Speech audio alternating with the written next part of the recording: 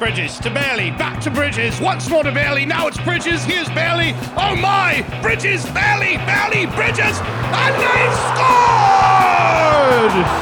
Last play of the game, 98 yards to go, and these boys ain't got no more hope than a pig in a parlor. Pitch goes to the right, defense closing in, and he's floating. He's in the air, human being is taking flight, he's flying to the 50, the end zone, touchdown! The Piggies have done it! The Piggies win! Oh, and Roger Federer is clearly mouthing the F word at the crowd, and they are letting him hear it.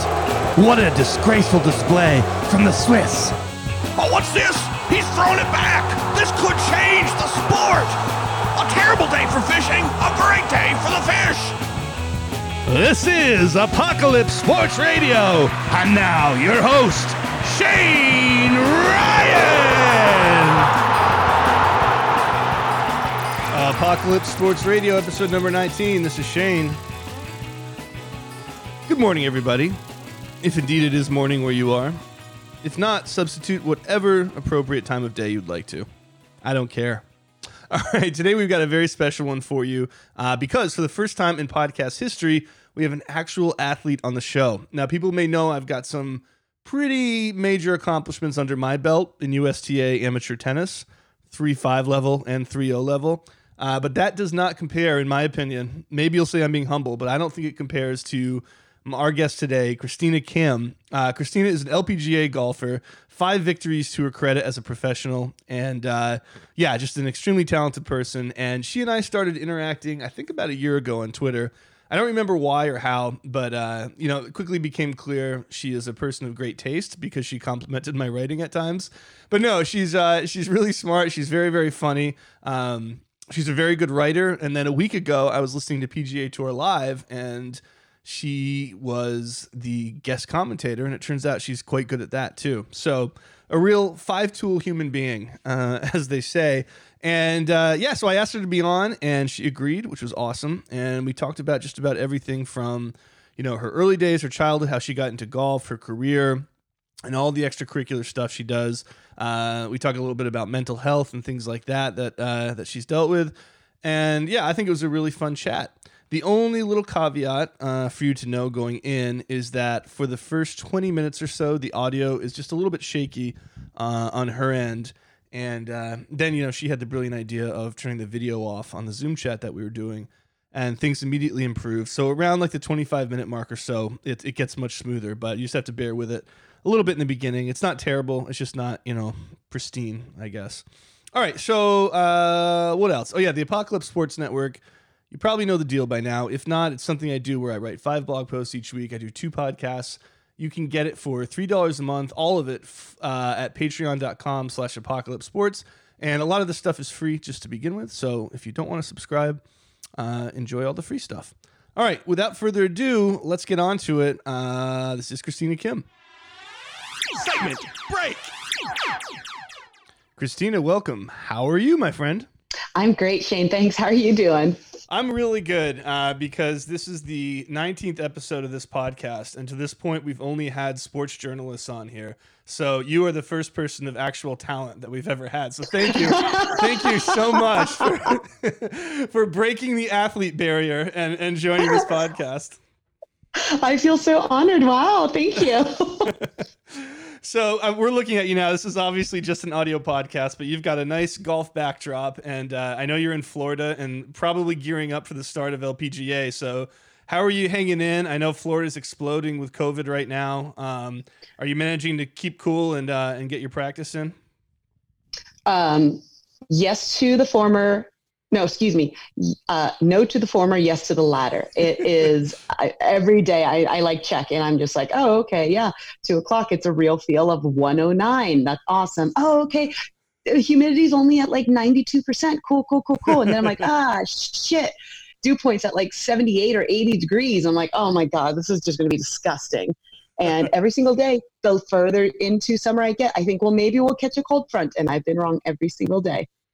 Yeah, so it sounds like you're a real weatherhead, though. I mean, I was impressed before you brought up dew point, and then you got to dew point, and I was like, wow, she's like a professional.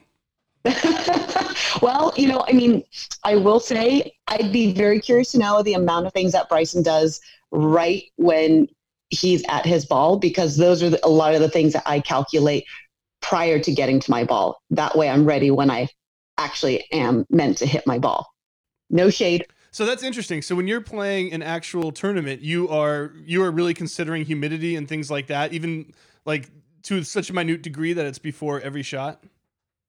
I mean, for the most part, as soon as my club face makes contact with the ball, I am already calculating what I'm going to have into the green and what kind of shot shape I'm going to hit. Because before I even tee up my ball, look at the hole location, figure out where from the fairway I should be coming in from. And I kind of play the hole backwards before I even get my ball onto a tee. And I'm also one of the quickest players on tour, without a doubt. So I do all of this stuff prior to ever making contact with the ball. I know, it's going to be one of two, at most 3 irons, when as soon as I make contact with my ball, depending on how I hit it. And as you're walking, you can figure out, okay, like I can feel there's a change and, the humidity has dropped, or you can see, okay, because we're at a little bit more elevation, or it's more exposed, or, because of this or that, you can feel there's a wind change, all these little changes to your environment. You should, in my opinion, be acutely aware of your environment as you're living life. And, right. I'm also very externally stimulated. I'm clearly an extrovert, as it is, in every sense of the word. So I'm constantly aware of what's taking place. And those are things that I run through in the back of my head all the time, as it is anyway. I'm just like, it's just who I am. And so I think for me, if I were to get to my ball and then start calculating that kind of stuff, I would lose my mind, because I would think that it would just be like complete overload. Whereas if you're like constantly checking on things with every few steps, every now and again, you can just sit there and just be like, okay, yeah, it's still at 71 degrees humidity, and it's still sticky, or 71 degrees dew point, excuse me, and then, if we're getting closer to the water, let's say, or if there's a lake or something, it might, have a slight alteration to the moisture levels in the air and things like that. Or if it's a big expanse of water and the flag is over on the side that the water is, like, chances are the air is going to be a little heavier over there. Like, it's not, contrary to what people say, it really isn't rocket science. Now, it's funny because a lot of that may sound overbearing to some people who don't either play golf or who don't play golf on your level, but I completely relate to it, because I think for a certain personality that you and I might share, I don't want to be presumptuous, but having all of that input going on at once is actually more calming in some way, to be able to sort of engage with all these different elements. Is that it, like, even though it sounds like a lot, it kind of puts you at peace because it gives you like a task to do. For sure. Like, one, it will help you to be distracted away from, the potential sheer terror that is playing golf. And at the same time, like, it's, for me, the way I see it is, as I'm moving along during my round, it provides me the opportunity to feel as in control of my situation as possible by being able to react to the things that I'm externally feeling. Yeah, this is why I play online poker at night. I don't have something like golf, and it's not to disguise from the terror of a golf tournament, but from the sheer terror of life. So I put cards in front of my face, and 3 hours later I'm tired and get to go to bed. It sounds like a similar system.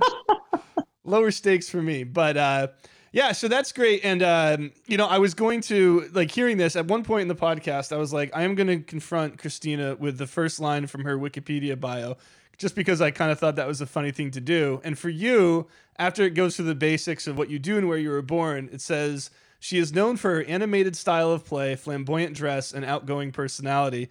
And while all that stuff is true, hearing what you just said, it's like, oh no, there's also a hugely analytical, almost mathematical or detailed obsessive part of you.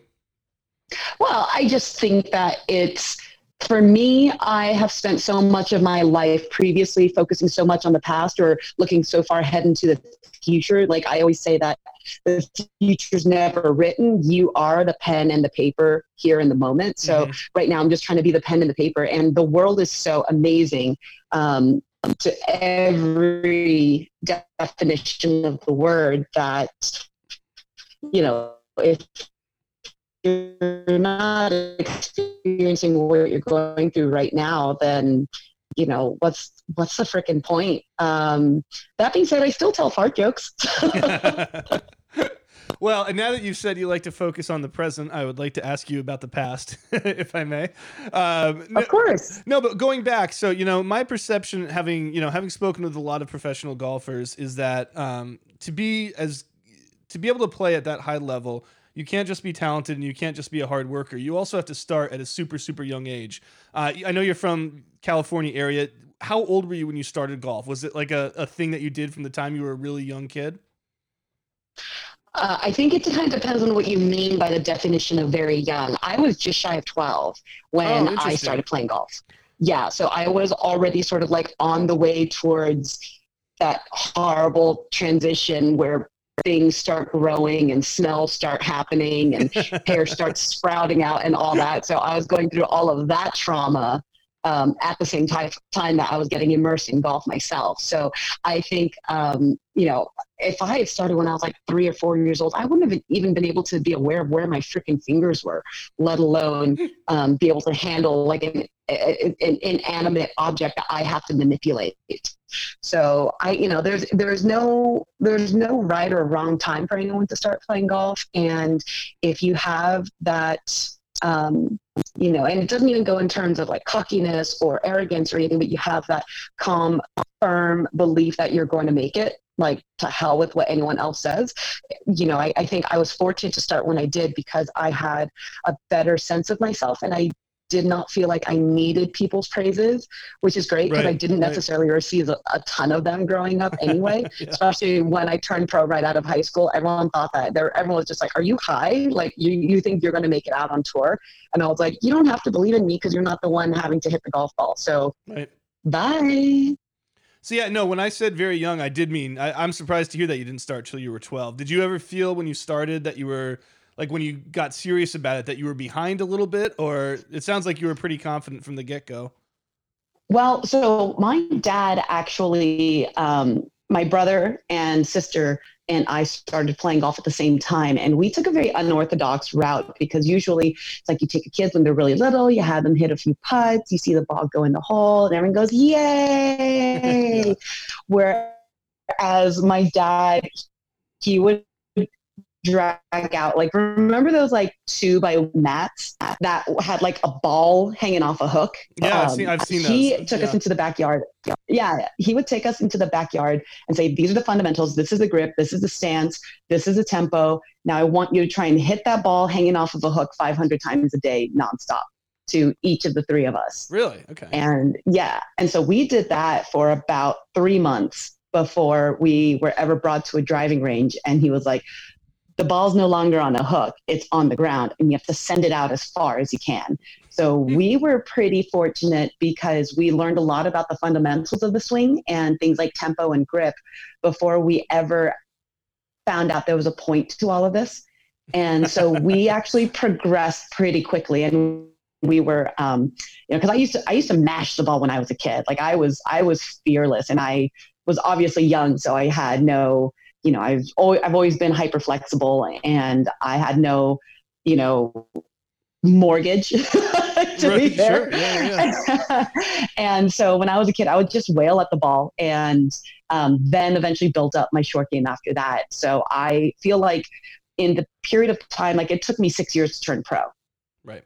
And it took me 5 years to make it to my first U.S. Women's Open. So I feel like I, was able to deal with my growing body at the same time that I was going through these swing, being introduced to the swings. Whereas, when you're a kid, you have to constantly change clubs. As when you're going from like 2 feet tall to, I don't know how tall little people get before they're my age. When I was 12, when I started, you have to get new sets. You'd have to get, super light clubs, and then have to move on. And then, going from graphite to steel, if you so choose to do that. Like there's so many like possible things that could go on. And then when you're really young and potentially weak, even if you're strong for your age, there's all these compensatory moves that it's just human nature. So I was just like, I'm going to hit ball far because I'm almost fully grown anyway.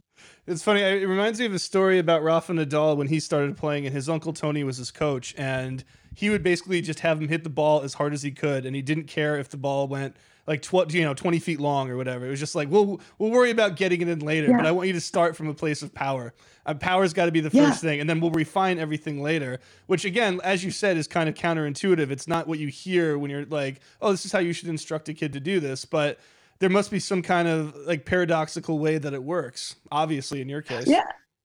Well, and I mean, I found out, years and years later, that's kind of the route that some golf organizations were taking on. They would get kids that were really, very strong, good at soccer, good at American football, good at, baseball and things like that, where they already had like their fast twitch muscles sort of established already. And then they said, let's just try and get you to hit the ball as far as you want. And then we'll slowly get you to go from, Wi-Fi golf, which is just, all over the place, and just sort of get you to narrow your focus a little bit. And if you look at the PGA Tour, like obviously when it comes to their irons, they have to have that, pinpoint accuracy. Though with their drives, like I sit there and I'm just like, I remember when I played the Vic Open these last 2 years in Australia, it was a co-ed event of men and women. And I played practice rounds. Like I had a practice round with Aaron Pike. I played, I had James Morrison out and watching us. It was like, you guys hit it. And they're like, you hit it so straight. And we were just in awe of each other, because golf is almost played in opposite ways. They go driver wedge more often than we do. Like they have almost no par fives. We have like legitimate par fives. We rarely, hit the greens in two. And a lot of times our par fives are going to, if we were to have a course at a tournament at this course, a lot of times our par fives are going to be off the same tees, where, they're just going, I'm just going to hit, 7-iron into the green. And I'm like, cool story, bro. I'm going to wail on my 3-wood. And then I'm going to have like, half pitch, maybe run it up near the front of the green or something like that. And, just you go ahead and enjoy having your 7-iron into the green. That's funny. Now, going back quickly, when you told me the story about your dad, I would think that most 12-year-olds, if their parents were like, okay, for the next 3 months, you're going to hit this thing 500 times a day, it would be a tough sell. But it sounds like you were into it, even though you weren't allowed to actually, like you said, go on the course and see a ball go in the hole. You did stick with that regimen. How did you not just refuse and be just like a classic like preteen and be like, no way, there's no way I'm doing that for 3 months? Well, I was to one end very fortunate, because I was raised I was born and raised here in America in a Korean household. And usually when your dad says jump, it's like how far, how high, how many times. We don't really say no very much. I learned very, very quickly on that no was actually a word I could learn how to use, and have been making up for it ever since. That being said, my brother and sister and we all had to do it. So we had to get 1,500 swings between the three of us. And so it became a little bit of a competition where we would sit there and like watch with an eagle eye on the other sibling and be like, nope, that was 498. I was counting. You got 2 more. So we had the benefit of that element as well. And do you know what made your dad want to do that at that point? Yeah, he was always very athletic. And when he moved, when he emigrated to the US in the early 80s, he had, his friends that had also moved to California, and they would play tennis every weekend. They would play soccer every weekend. They were extremely athletic. He would go abalone diving all the time. Like he was a legitimate athlete. He played tennis at, a pretty high level as an amateur when he was in Korea before moving over. So he was always active. And the older he and his friends got, he was still phenomenal. And they weren't necessarily as good as they used to be. Just like a lot of us, as we get older, we realize, things can be harder. And so a lot of them started dropping off and playing golf more often. And he actually was under the impression that golf was for old people. Okay. And so his best friend took him to the golf course one day and said, hey, you're the best athlete I know. If you can hit this ball and hit it past me and then hit it on the green and make your putt, if we go out on the golf course, I'll never bother you again about golf. And my dad was very arrogant. And he studied like kinesiology and body mechanics in Korea. And so he was just like, this is a piece of cake. It's just standing there. Yeah. All I have to do is hit it. And he took one swing and he fell in love immediately. Really? Because everything else, tennis and soccer and really pretty much every sport in the entire sports world is reactionary. Yeah. Whereas golf starts in a static position. And, that's where some of the artistry, if you will, comes from golf, because you have to create the shot every single time. You're, reacting based off of where your tee shot ends up to hit your next shot. But you still have to start from a stationary place, and you have to create and craft what you're going to do. So he fell in love immediately, and he got us involved. I think maybe, I want to say it was about 3 years after, and says he was like, and on his 99th day from touching a golf club, he had his first hole in one, and he shot 99. So wow. he was just like, they're going to be good too, because I'm pretty good. I was able to pick up on it pretty well. So my kids are going to be good. And then he was like, this is still in the 90s. So he was like, my sister, who's the eldest, she was 15 and a half at the time. He was like, we can get her a college scholarship. Then my brother was a year younger than her. And then I was, about 3 years younger than my brother. And he was like, Tina's got time. It's okay. We'll get her figured out, after we send them off. And so it was just it was a pretty crazy whirlwind. So yeah, it sounds like your dad's the kind of guy, when he gets into something, really gets into something, and the whole family's kind of along for the ride. Yeah, that's a fair assessment. And so you start at 12, and 6 years later, right? You're turning pro. So what? Obviously, you were very successful in the interval, but that's still a big decision, right? I mean, you there's college, there's going pro. What made you decide to go pro? Because it sounds like people around you were like, at least some people were skeptical. Oh no, everyone was skeptical, and that's okay. When I was 16, I played in my first professional event as an amateur. It is what's now the Symetra Tour, which is like the ladies' version of the Korn Ferry Tour. And I played on an invitation, and I ended up losing in a playoff to eventual number one in the on the money list that year, Beth Bauer, who was, previously she had gone to Duke. She was number one amateur in the world, yada, yada. And I was just like, I was just playing junior tournaments for the most part up until then. I played in like one or two like US AMs and other like national amateur championships. I was primarily playing junior tournaments at that point though. And I was just like, this is cool. Like, this is better competition. I like this. Like, this is really, really cool. And then my dad was like, well, if you had, if you wanted to, one of these days, if you become better, you could turn professional and make money doing that. And I was like, I don't know what any of that means. All I know is I want to play golf for the rest of my life. And then that summer I went and played in the US Women's Open and played well. I was the youngest player to make the cut, was like third low am, left a lot of shots. I mean, I remember I hit, we were at Pine Needles. I think it was number 1 or number 10? It was my 10th hole. I think it was number 1 because it was on the Saturday. I drove the green in 2, had 2 putts and made par because I putted it into the bunker. And, it was just like, I didn't know what I was doing. I had no idea what I was doing. And so my dad, like after the week, he was like, you should be really proud of yourself. I'm like, Dad, I finished like 50th. And he was like, yeah, out of the best entire world. And we would have walked off with like 12 grand.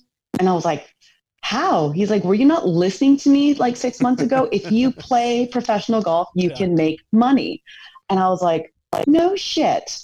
And so I was, I was thinking, just because that's what everyone always says, is you play junior tournaments, you go to college, and then after college, whatever. And so both my parents were educators back in Korea before they moved to the States. And so education was always very important to us.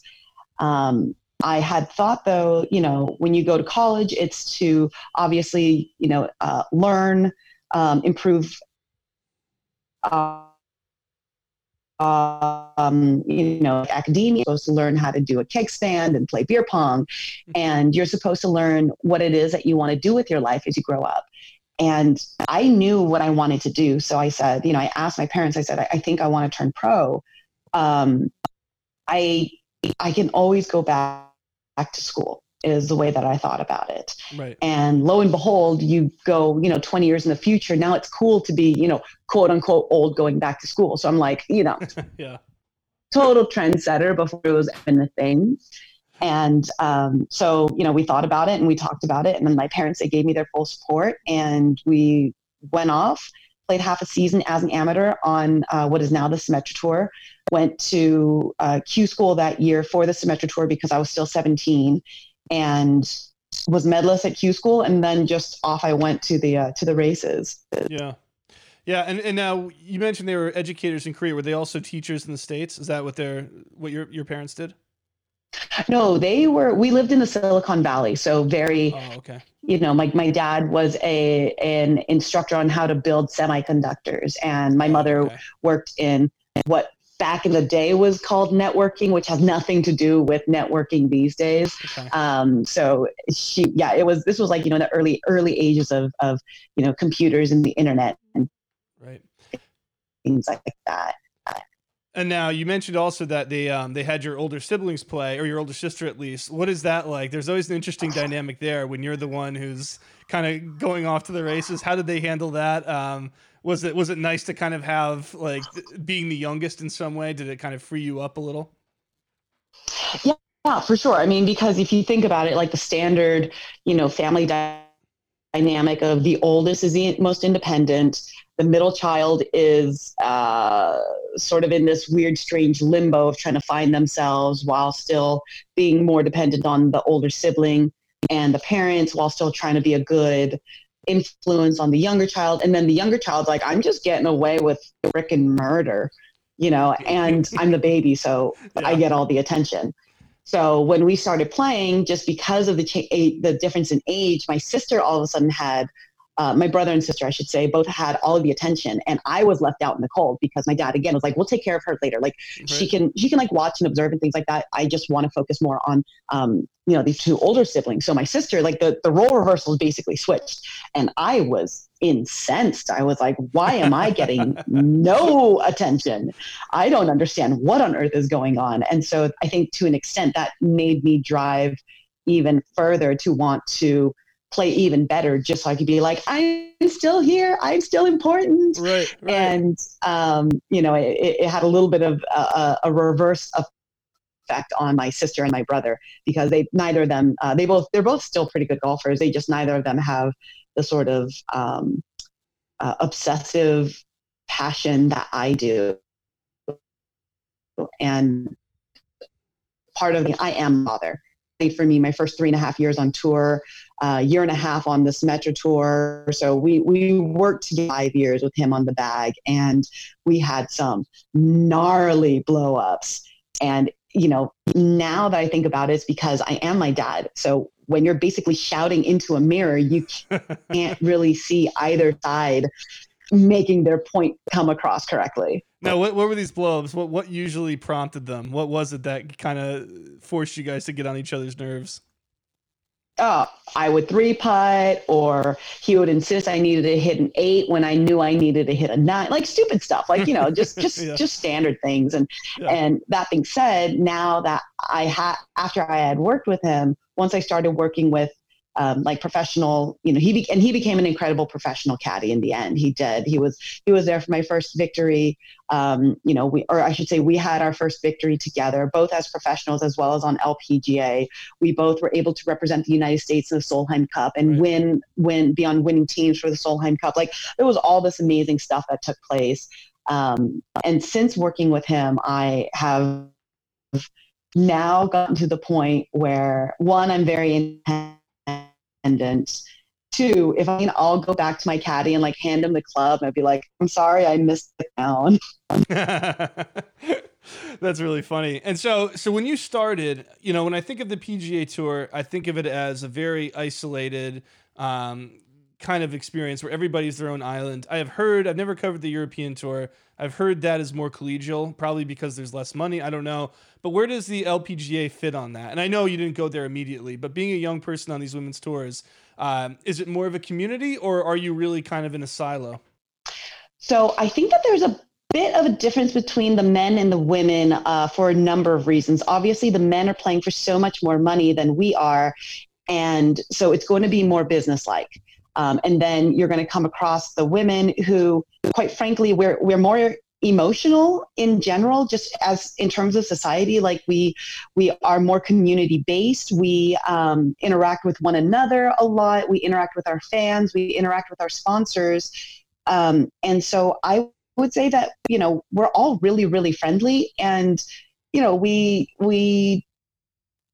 now compared to when I first got my tour card, it is definitely a bit more businesslike because we are playing for more money. And I think that's one of the main reasons why you're going to have people be a bit more, to themselves because they're so focused on the business side of things. That being said, we all go out and have a blast for the most part. And so you guys will hang out. So it's not this kind of thing where it's like your entourage, and you go to the course and you go to your hotel room and go out to eat and don't really interact with other players. It sounds like that's not the case at all. For the most part, yes. One, what is an entourage? Because we'll bring our teachers out, at most 4 times a year. We have our own fitness programs that we have our trainers that we do a lot of online stuff with, my trainer, Ryan Blackburn of Orlando Golf Performance. He and I've been together for about 6 months. And when I'm not in town in Orlando, he sends me workouts through an online app. I don't have a nutritionist. I don't have a sports psychologist because I've used a couple before, and it's always I have 1, 2, 3, 4 going on. What do you think I should do? And they'll be like, well, what do you think you should do? And I say, well, in theory, if I did A and B, that'll take care of 1 and 3. C should actually work between 2, 4, and subsequently 3. So if I do 1, 2, and if I do A, B, and C, 1, 2, and 3, and 4 should be taking care of themselves. And they're like, you know what? I love that. You said that with a lot of conviction. I think you should go with that. And I'm like, then why am I giving you money? For me, it's myself and my caddy. And at the same time, I've also just sort of, I've changed over the years more or less because I do Airbnbs a ton. I almost never stay in a hotel because, I spent, the better part of 15 years in a hotel room every single week. And I would sit there and I would just be like, there was one year where I came home and I put my stuff down, walked into my bedroom, and I didn't know where I was because I was like, this doesn't look like a courtyard. Yeah. I don't like the decor of this. So I do Airbnbs, and I always joke that I've actually been preemptively doomsday prepping for COVID because I've probably gone out to dinner with fellow tour players maybe 5 times in the last 2.5 years. And that's because when I finish practicing and I finish playing and I finish my cool down, all I want to do is take my pants off. Right. So it requires a very special person, and on top of that, a very special occasion for me to be willing to put pants back on for anybody. So and I spend so much time at the golf course. I'm still as passionate for the game as I was when I was a child, and I'll be there for hours on end, and I'll sit there and I'll practice a fair bit, and I spend a lot of time talking, and I spend a lot of time, mentoring some of the rookies and, cultivating, these new young professionals, trying to make them feel comfortable and things like that. So, I don't necessarily always have a ton of time. Plus I sleep a lot. Because, it's so cute how the PGA Tour, because of everything going on with COVID and Nick Watney, how they've gotten the Whoop band for all of their tour players. And then in the last 6 to 8 months, you saw JT was wearing it. You saw that Rory was using it. And I'm like, bitch, I got it the day it became available to the public in April of 2017. Like I said, I'm a freaking trendsetter. That being said, knitting groups are going to be the next big thing for girls in college. Knitting groups. Why is that? Because you're going to get these girls that were the VSCO girls that are they drink out of their hydro flask and they have their scrunchies and their oversized shirts. And then they're going to want to try and find a way to, just like we all do, when we're younger, trying to find a way to identify ourselves. And because these VSCO girls are, they first start off just saying all of these things where they're environmentally conscientious, and then they actually learn about it. And then they'll be like, you know what? I can make my own clothes. And I can do whatever I want when it comes to making my own clothes. And so knitting is going to be a huge thing. even in the next 3 years. All right. Yeah. And luckily the audio is really good. So when you said that, that's on the record. So we'll check back. I'm going to make a calendar notice. I'm just going to say knitting Christina, and I'll have no idea what it means in 3 years. But maybe I'll remember. No, that's good. I like that. And are you into knitting at all? Have you gotten into it, or is that just sort of like a bird's eye view thing of this is where society is going? Well, I was into like hand knitting scarves, not using the actual knitting needles, like 4 or 5 years ago. And then it became popular, and I was like, I know how to do it. I'm good. I'm good. And it's one of those things too that sounds so old fashioned and it's so removed that I think it would be trendy too, in a way. Like it would be a cool thing for people to want to say, like, oh yeah, I'm going to my knitting circle. And yeah, I think I can absolutely see that being like the next yoga or I don't even know, like the next Whoop or whatever. There's no question. I have to ask you about the Whoop though, because I read more and more about this and I hear differing stories. You've had it for 3 years now, and I'm so cynical about this stuff. In the back of my mind, I suspect that it's like pseudoscience, like it's going to be like the copper bracelet or a Breathe Right nose strip or whatever. Tell me, am I wrong? I know nothing about it. It's just my natural like cynicism, I guess. Well, so I tinkered with various activity trackers over the years, ever since, it was called the Body Bug, like 7 years ago or 8 years ago, I first got into that. So the thing with the Whoop that I can say, I'm not going to say you're wrong about it because you believe what you want to believe. I can only tell you through my own personal experiences that after about a month, which is one thing I love about this, is that it says, do not necessarily rely on the information for about a month because it needs to learn your personalized body metrics. Okay. And so it needs to learn, everything is based off of heart rate. So it's got 3 main components, which is recovery, strain, and sleep. And so the 3 are inextricably tied together based on how much you've slept.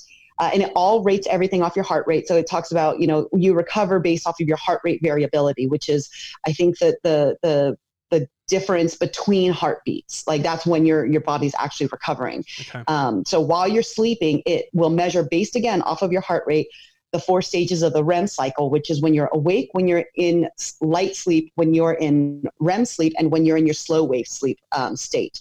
And so it'll tell you how much of each segment of the cycle you were in throughout the period of time when you were, quote unquote asleep. Because I used to sit there and say, oh, I've got a 7 a.m. tea time. I want to be up by 5. So I need to be in bed by 9 because I want to try and get 8 hours of sleep. Right, and then after having used the Whoop, it tells me it's like, actually you're awake technically because, your REM cycle, for most people, it lasts for about 90 minutes before you wake up again. Mm-hmm. And even though you wake up, that doesn't mean that you're actually conscious, your eyes open, this, that.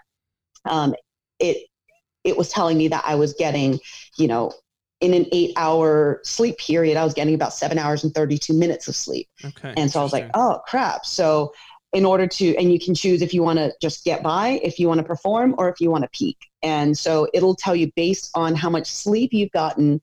And you can use this on like your off days, like, like practice days and travel days and things like that. It's kind of hard when you're in a tournament to be like, oh, okay, well, I got 36% recovery. So it's telling me to try and keep my strain under 12.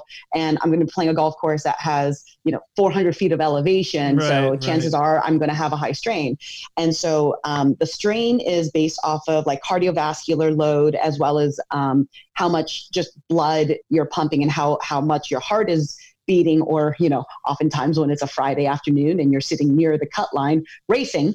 And so it'll tell you how much strain or stress you put on your heart.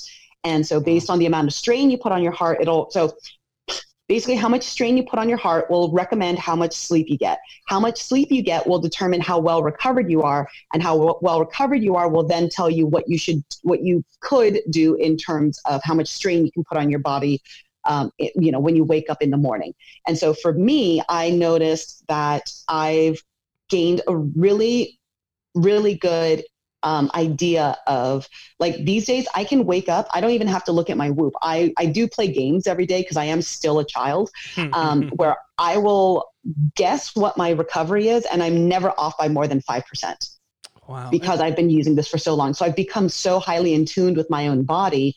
And because, when you go out there and you play a round of golf, you just, especially it's like the average person will sit there and think, oh, you're only doing this, or, you're just swinging a club. And people don't necessarily understand the kind of torque and the kind of strain you're putting on your body, especially when you're launching the ball as far away as you can with accuracy. So I was able to learn like what my heart rate was doing during different rounds of golf. Like my heart rate is always a little bit different on a Thursday compared to late on a Friday compared to late on a Sunday. So, it's taught me a lot about how important it is to, one, be present, two, really learn how to breathe, especially through my belly, and three, I need to sleep more. And that's also one reason why I don't go out as much, because it's like, you remember it was maybe like 5 years ago or so when CrossFit was really big. He'd be like, hey, do you want to go out and grab drinks tonight? We're going to go grab drinks around 8:00. And then the person would be like, no, I have CrossFit at 5 a.m. So people are like, they'll be like, hey, Christina, do you want to go grab some dinner or grab some drinks? We're probably going to meet up around 7. And I'm like, no, I can't. My Whoop says I need 9 hours of sleep. Sorry. My REM cycles need to catch up to it. Right. Yeah, that's no cool. question. No, that's good. I got to say, that's the most thorough description I've ever heard of it. And that's on me. I just haven't really looked it up. But that does make me want to get one. It's a 180 for me. You've completely changed how I look at it. Yeah, that is fascinating, because I do sometimes feel, I'm like, I should feel better because I worked out yesterday, and then I wonder if it's too hard. Yeah, I think I might get a Whoop now because of this. That being said, when I got the Whoop, because I am deemed a founding member, because again, I ordered it the day it became available to the public. Right. I had to pay upfront $500 for the band, which at the time seemed obscene because I had no idea whether this thing was going to work or not. Right, whereas now you have to pay a monthly subscription. And I'm like, for the $30 a month you would be paying now, I've had this Whoop for 3 years, and I would have spent $1,000 in this amount of time if it was on a monthly subscription. So to all those guys that are going out and getting it now, hopping on the bandwagon. Yeah, you were in before it was cool, like everything, like knitting circles. So going back real quick, one thing I'm curious about, when you transitioned away from your dad as a caddy, how did that go? Like, I'm like, did you have to fire your dad? What was that process like? It was, it was very difficult, really? Because we always joked, he was my coach, my caddy. Coach, my daddy. He was my coach, my caddy, my manager, and my dad. Mm-hmm. And so he was all encompassing, and we were both just so fully immersed in what we were doing. So it was very difficult because, I was 22, and, to one end, I'm like, I'm 22. I've been a legal adult for 4 years now. I need to start venturing out on my own. And then at the same time, just like any parent would, and just like any person, like now I look and I'm like, you didn't know a damn thing at 22, it's like, and I also needed my dad, because he was also my instructor. I was like, I need you to be, you can't wear too many hats. I need you to be my father first and foremost. And then we could talk about instructor, and then we could start talking about managing and things like that. And so it was tough because, and it did put a strain on our relationship for a little bit of time. It did end up becoming a mutual agreement, because we did realize that this was something that I did need to do in order to really become and be my own player. So it was tough. There's no question about that. That being said, our relationship now is even stronger than it ever was, and we argue so much less because, realistically, we only argue about small shit, or we always would argue about stupid shit. It was just stupid shit was happening 5 times around kind of thing, Yeah. And, thinking on it, it must have taken some courage, because it sounds like your dad, a very involved guy, obviously, in his kids. So it must have been a difficult moment for you to work up the courage to actually, in that moment, to say the words. Even though you describe it as eventually mutual, it seems like you were the one who had to kind of broach it. And that can't have been very easy at all. Oh, well, remember how he said when I first started playing golf, I never knew what the word no meant? I was in the midst of making up for that. And again, because I am my father's daughter, I am, some people might call it stubborn as a mule. I'd like to think that I am very strong in my beliefs of conviction. And so and this was something, it's just like any kind of breakup, really. It's like, usually when the words come out, it's already been in the works. Sure. Yeah. And so I had time to analyze things. And so I was like, no, okay, yeah, I believe this is the right thing to do. This is what we should be doing. This is better for both of us. This is better for our overall relationship. And, in time, he did eventually agree, because it was probably, I first broached the idea of it, months before I had even said it. And it broke both of our hearts. And then we eventually did come to terms with it. At the end of the day, we're family first and foremost. And if it was going to have a negative impact on how we related and behaved with one another as family, there's no way of conducting business that could ever be worth that.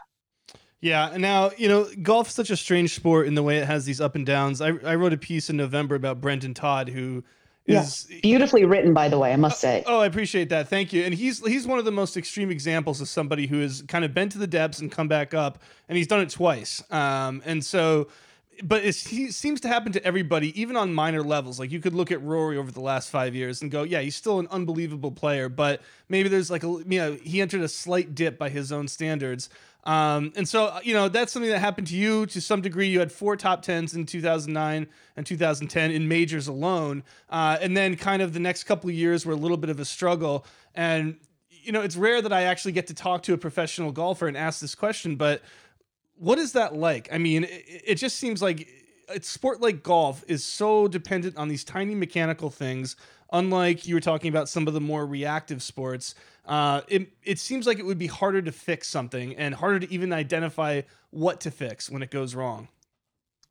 Yeah, well, I'm actually, and Brendan is an incredible inspiration just in sport, partly because of what he's been able to endure twice, like you said, and also the fact that he is willing to open up and discuss it. I think that a lot of people, regardless of what activity they're in, what kind of lifestyle they had, they can find parallels to what Brendan had gone through, because the way that I see it, as someone that I'm a self-proclaimed baby giraffe when it comes to legitimately any other sport. I think that two of the magical things about golf is, one, you will very rarely find something in a sport that has so many parallels to life. And secondly, it is one of the most mentally taxing sports, because there is that downtime between shots, because you're allowed to let your brain take over if you want it to. And again, in reactionary sports, obviously you have to hone your skills to become the best at the best. And at the same time, like I said, you're still reacting, and you're still strategizing on the go as things are happening. Whereas in golf, you can look at the ball and it's just sitting there. If you're in the wrong frame of mind or in a poor frame of mind, it's just standing there. Yeah. Yeah. And so I think that one of the great things about golf is that it really tests you on a mental level, unlike anything else, if you allow it to. And so for me, what it was like was I was, like I had said earlier, I had difficulty in truly immersing myself in the present. And so that's where, as I'm checking the weather, as I'm, noting, the changes in humidity, and as I'm noting, just differences in terms of like length of shadows and things like that, those are all grounding exercises for me to truly immerse myself in the present. And so when you're playing well, just like in any sport, it's, am I allowed to swear? Yeah. Oh, please. Yeah, go ahead. It's fucking easy. It's effortless. Swinging on a mat to getting on the driving range and pounding it further than most of these people that had been playing golf for 10 years did. Then, eventually learning how to putt and chip, and then having an unbelievable short game to,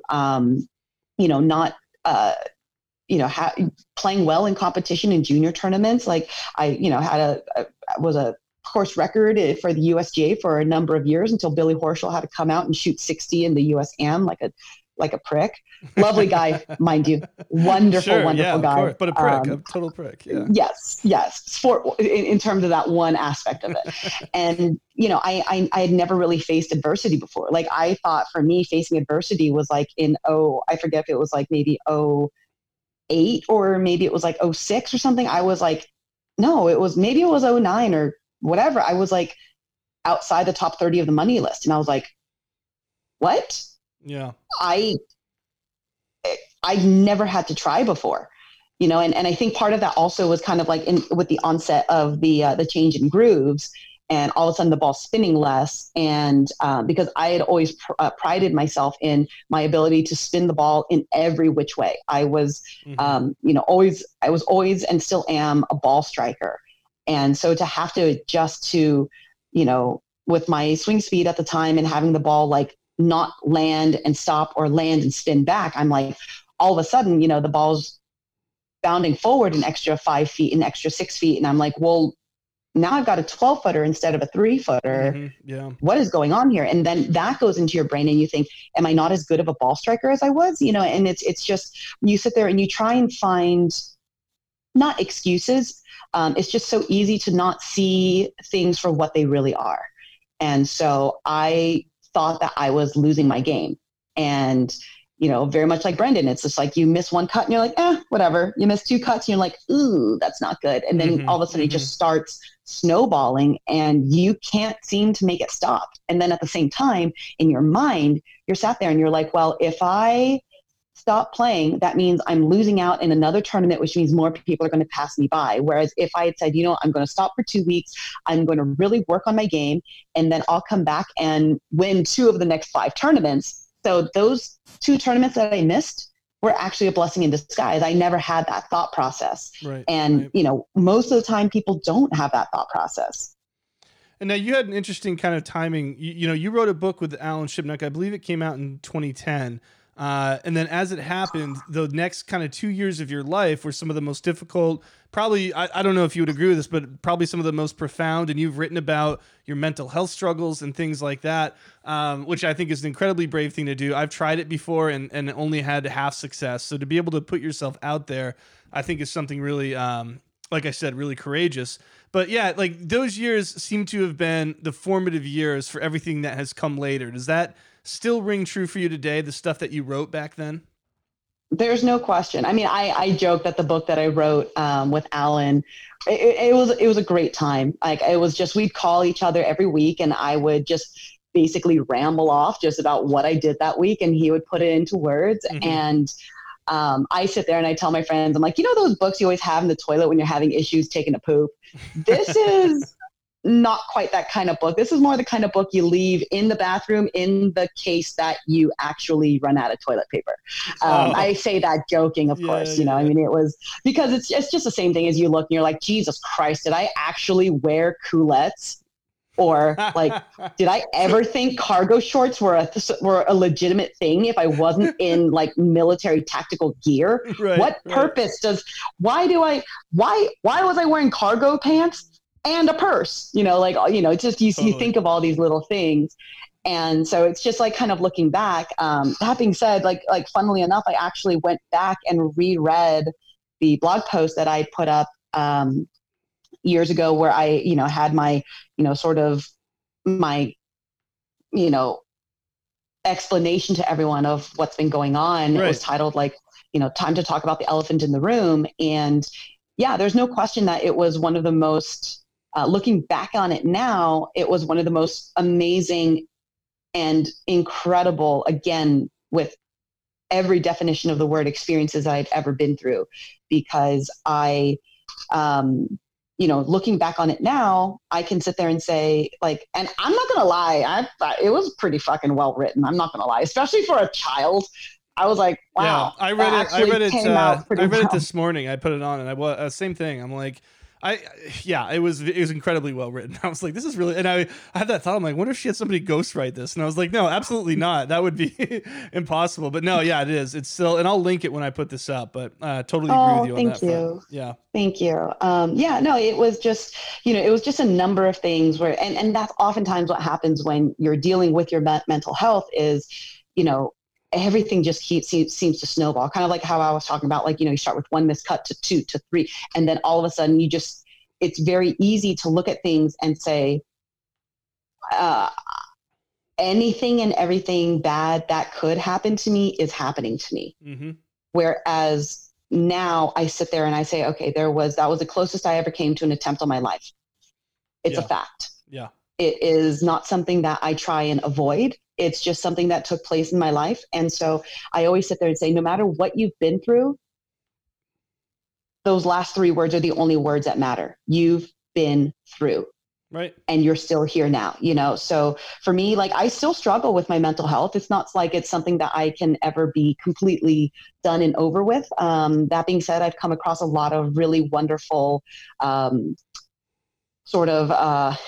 exercises and,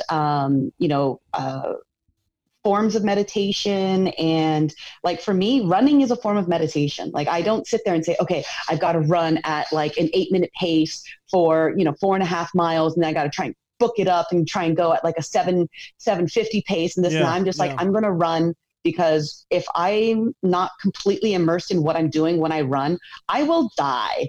Somehow I will run right into the mouth of an alligator, And so for me, it's just about really truly looking back and being like, wow, like, and marveling at the fact of how in the shit did you make it out of there alive, because you had no sense of presence whatsoever. Right. You were everywhere. And now I'm able to sit there and be like, I'm here right now.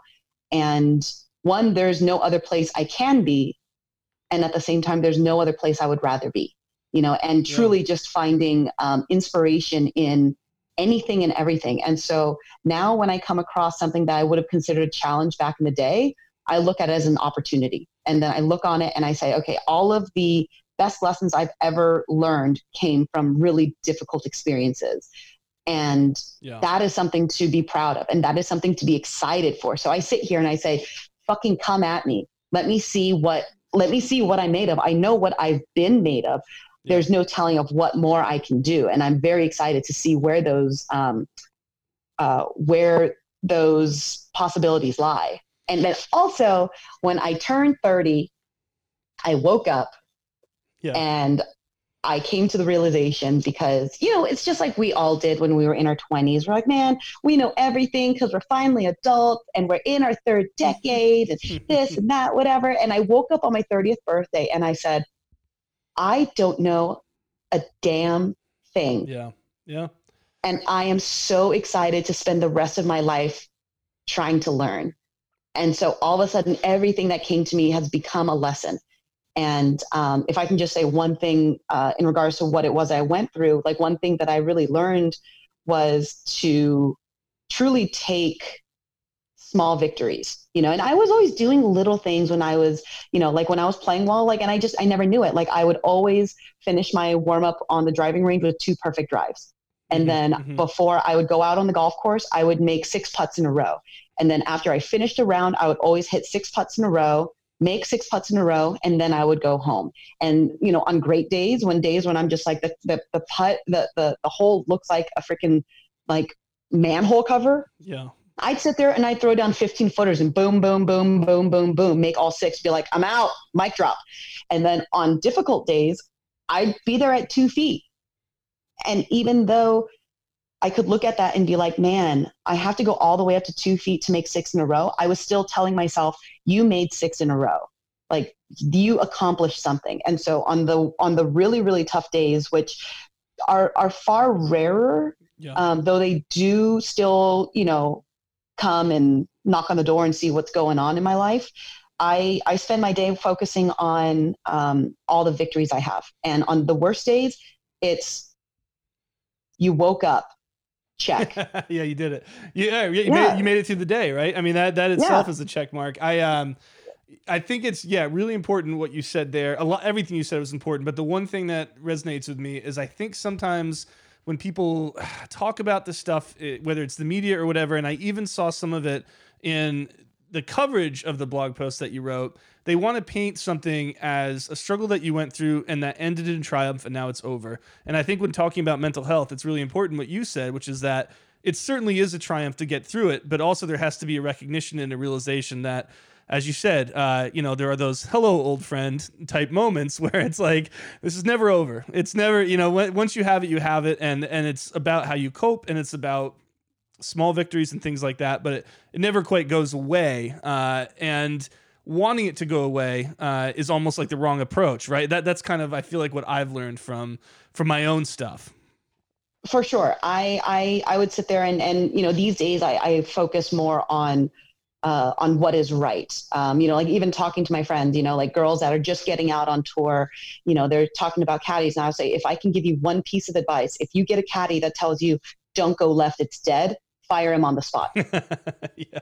It's true, because if you were to say, don't go here, only thing you're thinking about is going there. Whereas if they are able to gently encourage you, saying, you know what, it really opens up from the right side. You've got tons of room on the right to open up. Like that is the same exact thing that they're trying to say. It's all in how you take things.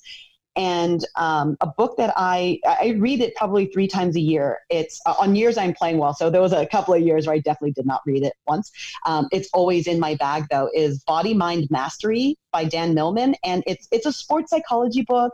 It's just general sports. And I find it so useful in everything I do in life. It's like when you're trying to make changes, whether it's to your body, to your mind, your soul, your mental health, it's all about gentle guidance, instead of like, and being kinder to yourself. Like it opens up talking about, it sounds like there was a commentator who's talking about this human being who's doing this unbelievable, incredible feat, who almost faltered and then is able to come in and complete it with triumph. And, it's all recorded on video and this and that. And everyone's just like losing their damn minds. And it's a child learning how to walk.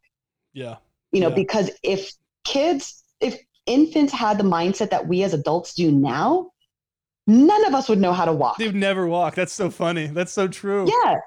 And so they're just like, oops, I fell down. They're like, how do I get back up so I can do that again? Yeah. And I think that that's something that is so remarkable when it comes to small, squishy flesh bags, that they can teach us so much, and they're so present.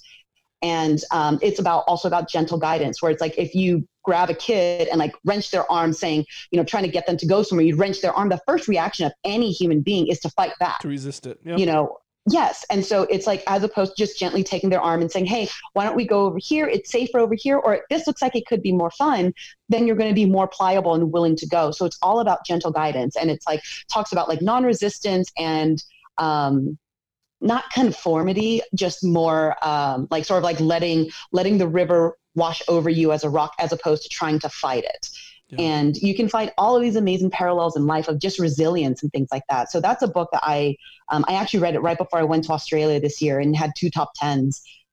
So I'm just like, I'm going to read that book till the day I die. My copy is stained and dog-eared and tattered and torn, and it is just one of my most prized possessions. All right, we'll do 2 quick ones. You mentioned your 2 top 10s earlier this year. It seems like something happened to you in the fall last year where you started to turn it around, and you had a great, I'm going to get the name wrong, but the equivalent of Q School. You did a great job there, and then you've had 2 top 10s this year. And then to prove that the obstacles never stop, right when you're kind of heating up, here comes the global pandemic. How did that affect you mentally? And then, will you be back in Arkansas? Are you going to play right when the tour comes back? And do you feel like you've been able to kind of maintain your form? Oh, I'm not going to lie. I when the pandemic hit, my first and only thought was, how are we going to get as many people to avoid contracting this virus as possible? Does that mean canceling tournaments? Fuck it. Let's cancel as many tournaments as we have to until we can get a grasp on this. And, like you said, I started turning things around. I started really working hard on my game. I decided to go partake in a ketogenic lifestyle. I hate the word diet. It has the word die in it. And, I just, for that, in that regard, I really just wanted to get the shackles of sugar off of me. I, was always a sugar monster, especially, living, and it's not a dig by any means. It's just a reality. Living here in America, we eat a lot of convenient foods. We eat a lot of packaged foods. We eat a lot of foods that are prepared. And, we've gone to such a degree these days of, convenience. We live in this Amazon Prime same day, because I live here in Florida and there's a warehouse here in Kissimmee. There's same day delivery now. Like, we're impulse buyers. Like, these are not digs. It's just, this is where society has totally taken us lately. Yeah. And I was just like, what I want to do is get the sugar shackles off of me. And the ketogenic lifestyle is about increasing the amount of fats that you consume, preferably good fats, moderate protein, and very, very lean in carbs. And I just said, you know, what's the worst that happens? If I die because I OD on avocados and butter, I've had a good run. Like, I'll go when I'm meant to go. I ain't going to, right. What are you going to do? You can't stop it. It's going to happen when it happens. And so I actually underwent this period where I call it hibernating. I hibernate a few times a year where, and it's not just that I like log off social media, and it's not just that I like, try and catch up on sleep. I will sleep for 17 hours a day, and I will only leave my bed to use the restroom. And so I went into one of my hibernation modes. So 4 days, slept 17 hours a day, was watching like YouTube clips, and then was on social media a bit, and then was just consuming water and macadamia nuts and pecans. And so that, and I needed it physically, I needed it emotionally, and I needed it mentally more than anything else. Yeah. And so I basically just reset everything. And so when I got out of bed after that 4th day, my taste buds had changed. I no longer was craving sugar. I was no longer craving soda. I was no longer craving anything. The only thing I was consuming at that time, aside from water, were good, healthy fats in the form of macadamia and pecan nuts. And all of a sudden I was ravenous for, a good fatty cut of steak. I was ravenous for avocados, for, like grass-fed butter, all of these amazing things. And now, like, my number one thing is pili nuts, which is a nut from the Philippines that is like the most like complex, complete nut that has ever come to existence, and it's creamy and it's incredible and it's just amazing. And so now if I were to get like an underripe strawberry where it's green at the top with like white coming down halfway through, it's too sweet for me. Interesting. So wow. Yeah. And so for me, I've been very fortunate in that my taste buds have changed and I no longer crave sugar, which was the ultimate goal. And then like, honestly, a happy accident, aside from that was, I guess I've lost a shit ton of weight. I always joke that I have body image dysmorphia, just in the reverse. I always say that I have shallow hell syndrome, because I would always look in the mirror and I would say, you have a good heart. That's ultimately all that matters. Right. You give a shit about people. You care about people. Mm-hmm. You ask how they're doing, and you fucking mean it when you ask them. Right. I'm not superficial and I'm not materialistic. I had been materialistic in the past, and that was just stupid. I'm not like that. I've always had a good heart. And so now I look in the mirror and I just say, you've got a good heart. Yeah. But I can see the teardrop in your quad. That's actually kind of cool. You can say that last part again, Christina. I say, I'll look in a mirror and I'll say, you still have a good heart. Yeah. That being said, I can see the teardrop in your quad. Oh, yeah. And that's kind of cool. I'm like, that's neat, and so now being able to see how actually strong I've becoming, that has been something I'm very, very much becoming addicted to, because you're one, testing your body and its limits and what it can physically do. And at the same time, you're releasing endorphins and dopamine and serotonin and things like that are just, it's really interesting to see how much of a marvel the human body is. And so I sit here and I'm like, okay, I've lost like 60 pounds. I don't give a shit. It's more of a hassle right now because ain't shit open and I can't buy dick, so I'm just like, right now I'm wearing pants from 2006 because I'm like, screw it. Like I'm not going to risk catching COVID just because I want to fit into a pair of pants. I don't care. I'm like, none of this external stuff really matters to me. All that matters is what comes out from your heart and what comes out from your soul. And those are the things that I can latch onto and see. That's awesome. That would be a perfect place to end. But to show that I have no sense of the moment, I'll ask you one last question. Christina, last weekend I was watching PGA Tour Live. I had no idea you were going to be on it, and I heard this person who had real personality and was funny and really seemed to know the game, and I was really digging it. And I'm like, who is this? And then they're like, oh, Christina Kim, and they showed you, and I was like, that makes perfect sense. So tell me how that came about, and what was it like? I mean, did you enjoy being on TV, and is it something that off in the distant future, or maybe not the distant future, you can see yourself doing? Well, maybe one day. I think that.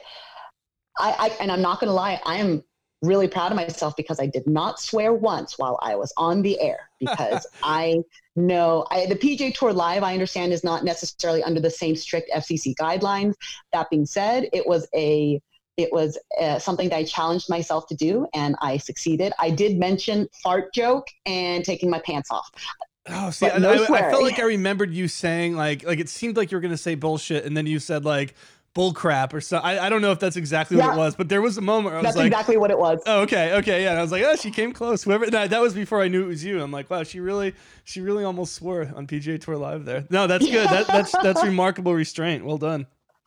Well, I mean, I've been training myself because I did do commentary for the Solheim Cup in 2015, and they were like, "We don't have a 7-second delay on your mic. This is on you." And so I was like, "Ooh, you are your own FCC." Yeah. Yes. And so it is something that I do concern myself with, because it's just there's not, even though it does come out naturally in my own vernacular, that doesn't mean that has to be something that needs to be displayed all the time. Sure.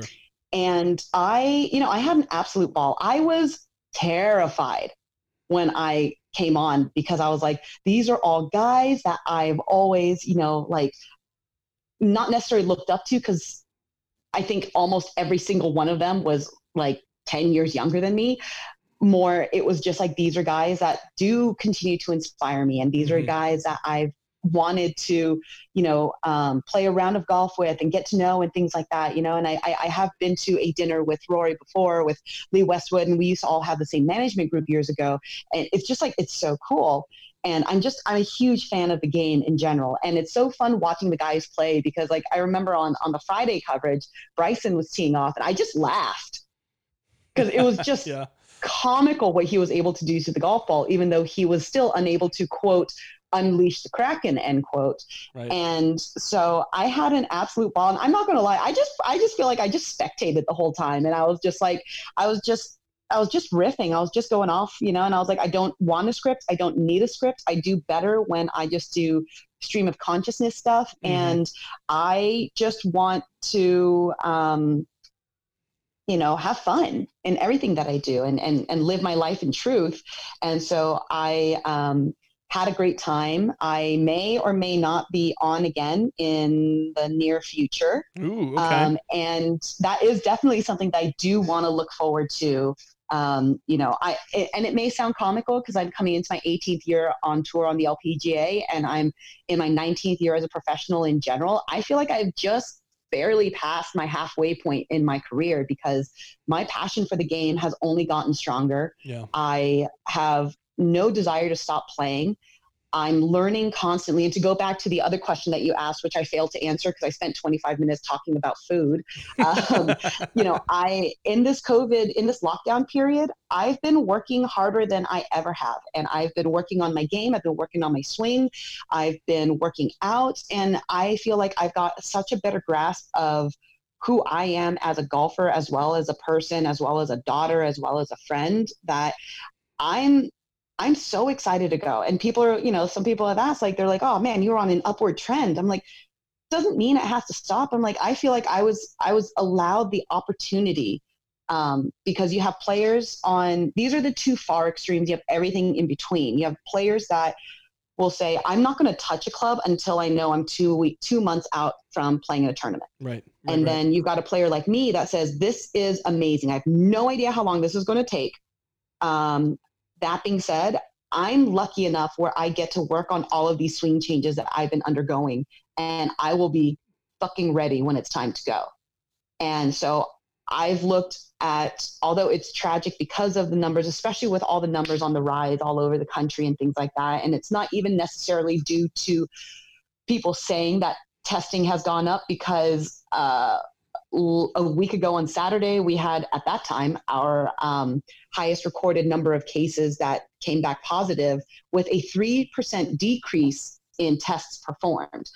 And so, it's just a matter of, it's a byproduct of relaxing restrictions, and people, sitting there and saying, oh, we can go out and we can go back to normal. And it's like, no, the reality is that this is our new normal. Until there's a vaccine, wear your damn mask. make it cute. Draw a penis on it if you want. I don't care. Like just do something, you know. That's going to be the quote that we pull for this episode.